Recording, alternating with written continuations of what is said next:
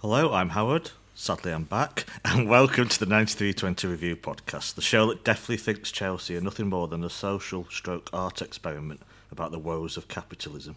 We're looking back to the hard-fought 2-0 win over Nottingham Forest, which came with plenty of controversy. For one normal, uninteresting day of Barclays action. To discuss the match and a whole lot more besides, I'd like to be joined by Ahsan and Oli. Good morning, Ahsan. How are you? Morning, Howard. Welcome back. That's the first thing. Thanks. You were definitely missed, so it's good to have you back. And, That's not what my WhatsApp thread was saying during the holiday. Yeah, we're putting out some of our best content ever. we did lay it on a little thick just to make you feel a little bad about it. No, but it's wonderful to have you back. And yeah, no, I'm great. The WGA writers' strike is tentatively over. I had a really good weekend. I cleaned the house this morning. I've been for a run. Yeah, I'm buzzing. Wow, nice one. Do you want to do my oven? Still not done it. I'll pay for your air flight to come over. Next time. Oh, really? All right. Just to clean the oven, yeah, I would do that. Okay, I best do it myself this week. Oli, good morning. How are you? Good morning. Thanks for having me back. It's great to be back on. Yeah, I woke up in a great mood today, so what better way to start than doing a podcast? Indeed. How was your weekend then? It was, honestly, it's been really, really nice. Just very, not too much going on, just, but lovely, simplistic, nothing much bothering, and, you can't really complain when you wake up in a great mood on a Monday morning. Indeed, yeah. You were not normally a big fan of Mondays then, or not bothered? Well, who is a fan of Mondays, really? I mean, it's some people jump out of bed to go to work every day. Ahsan's doing 10k runs. I have to say that I do love Monday morning. I feel as though Monday morning, genuinely, you need to set the tone for the week, and so I make a point of trying to make Monday morning as good as it can be, so that I set the tone for the week. So that's quite good thinking. It was a lot worse when I worked in an office, I think. So, I don't know, the commute and everything else just felt worse on a Monday morning. So, but I only have to walk 5 steps now, so that's okay. And work quite a lot of evenings. Anyway, let's talk football. Before we talk about the match, nothing much happened apparently. So I didn't miss much on my flight back from Turkey. I landed at half time, and as I went through passport control, I was just like, oh, Rodri's got a red card, great. And then just spent the second half saying, I don't want any goal alerts on my phone now, just keep it as it is. But we will come to that, of course. Thought it was worth discussing a couple of other things before we get to the match. And to start, just relaxing yesterday, Ahsan, watching Sheffield United get spanked 8-0. The inevitable comments, why didn't we beat them like that? Because that's not how football works. But of course, impossible to ignore James McAtee, who I think was subbed off at 7-0 in this match. And I think it's worth just spending a couple of minutes about his time there. He obviously asked to go there, and after a great season there last season, obviously promotion, very different world for Sheffield United, of course, in the Premier League this season. It seems it's going to be a struggle for all the promoted sides. And we've got to, just this question sprung to me is, if this season's going to be a struggle for Sheffield United, just how good will this be for James McAtee? So, just 2 questions linked to that. Were you happy with him going there in the first place to get football this season? And has your opinion changed since because of their struggles early season? No, I wasn't happy from the off. I think the fact that he had the opportunity to go to Leicester and play under Maresca in a team that were obviously going to play very fluid, attacking football, very similar to the way that City play, to knock that back, to go to Sheffield United and their manager, who I just don't rate very much.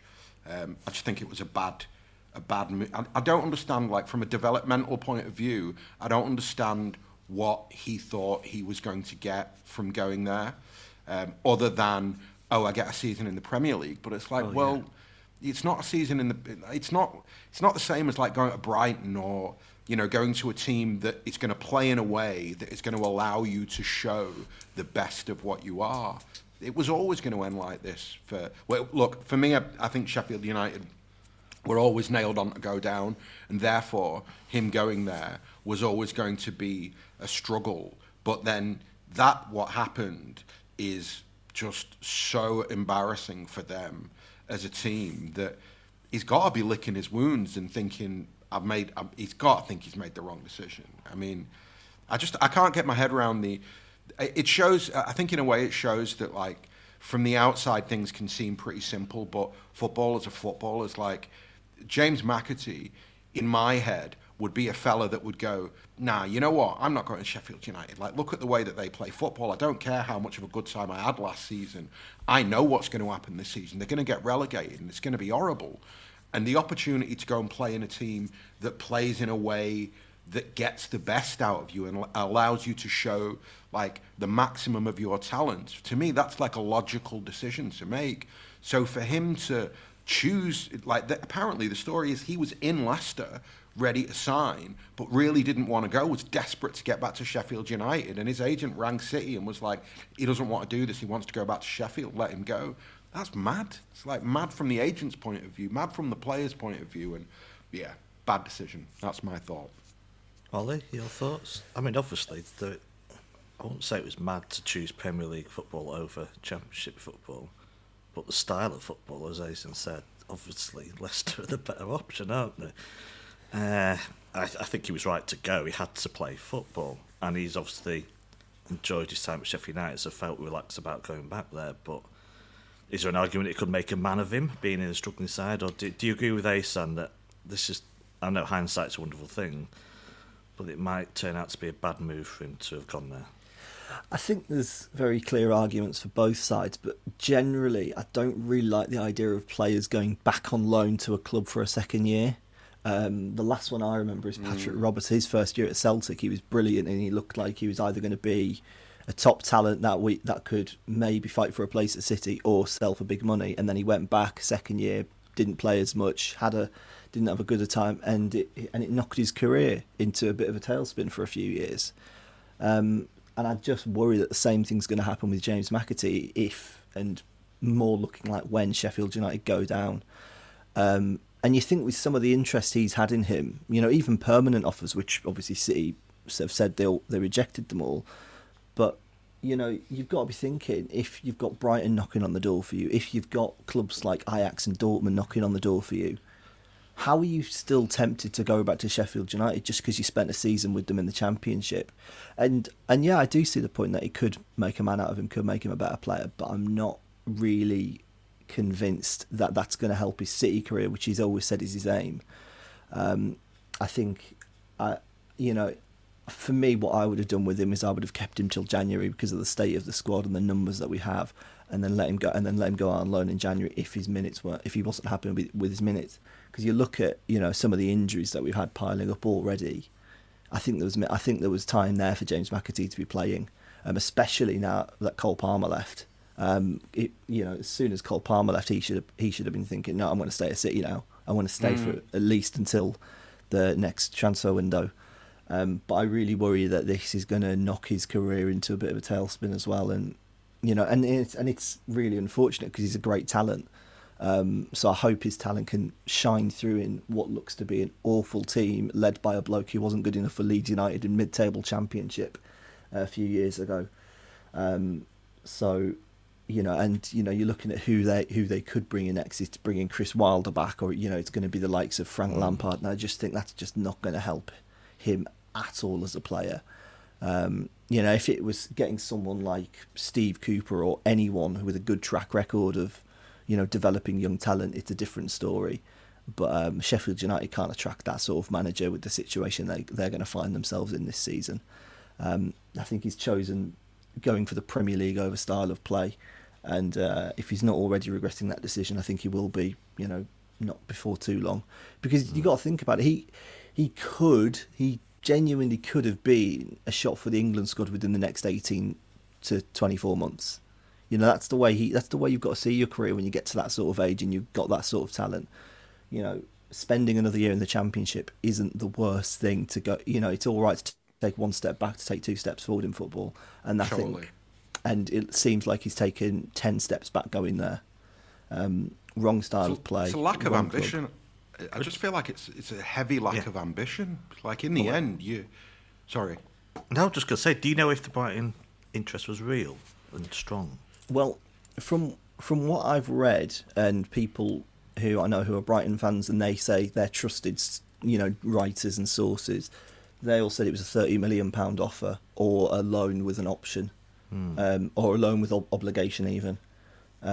So City were like, no, we're not selling him permanently. And then you look what happened. Cole Palmer goes out on a permanent after spending all summer saying we're not selling him permanently. So for me, what they should have done is they should have picked between them two, and then put all their focus, all eggs in one basket on the other. And it just feels like they've kind of been left in an unfortunate situation where they've had one player leave on a permanent who's just going to end up sitting on the bench at Chelsea, and then they've had one player leave on a loan who's now more likely than ever going to be going out on a permanent for much less than he's worth, because he's going to have a bad reputation in the Premier League because of the club he's at. And it's partly fault of his own. Maybe it's a Hail Mary and he pulls through and he ends up being a superstar in a crap team, because we've seen that happen before. But it's going to take a lot to look good in that Sheffield United team, whether Paul Heckingbottom's there or not now. Hey, Sam, do you think Pep has any influence in this, that he'd want him playing for the Premier League team over a Championship one?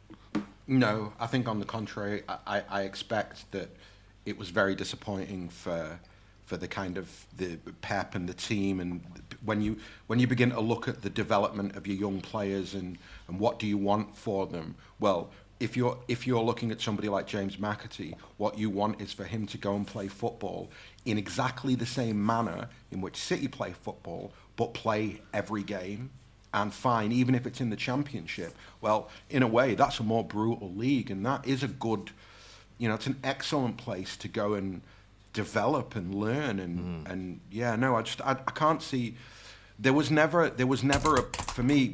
As soon as it was announced, it was so confused. Well, not confusing, but it was so like, well, that's daft. I don't really see the point in that. And I genuinely felt as though City should have put their foot down and gone, well, if you don't want to go to Leicester, you're staying in our squad, because we're going to need you. We're going to need bodies. And if you want to go and play football, fine, we'll sanction that if you go and play somewhere that play the way that we play. But to go back to Sheffield United, that's like it's a comfort zone thing, and they're shit.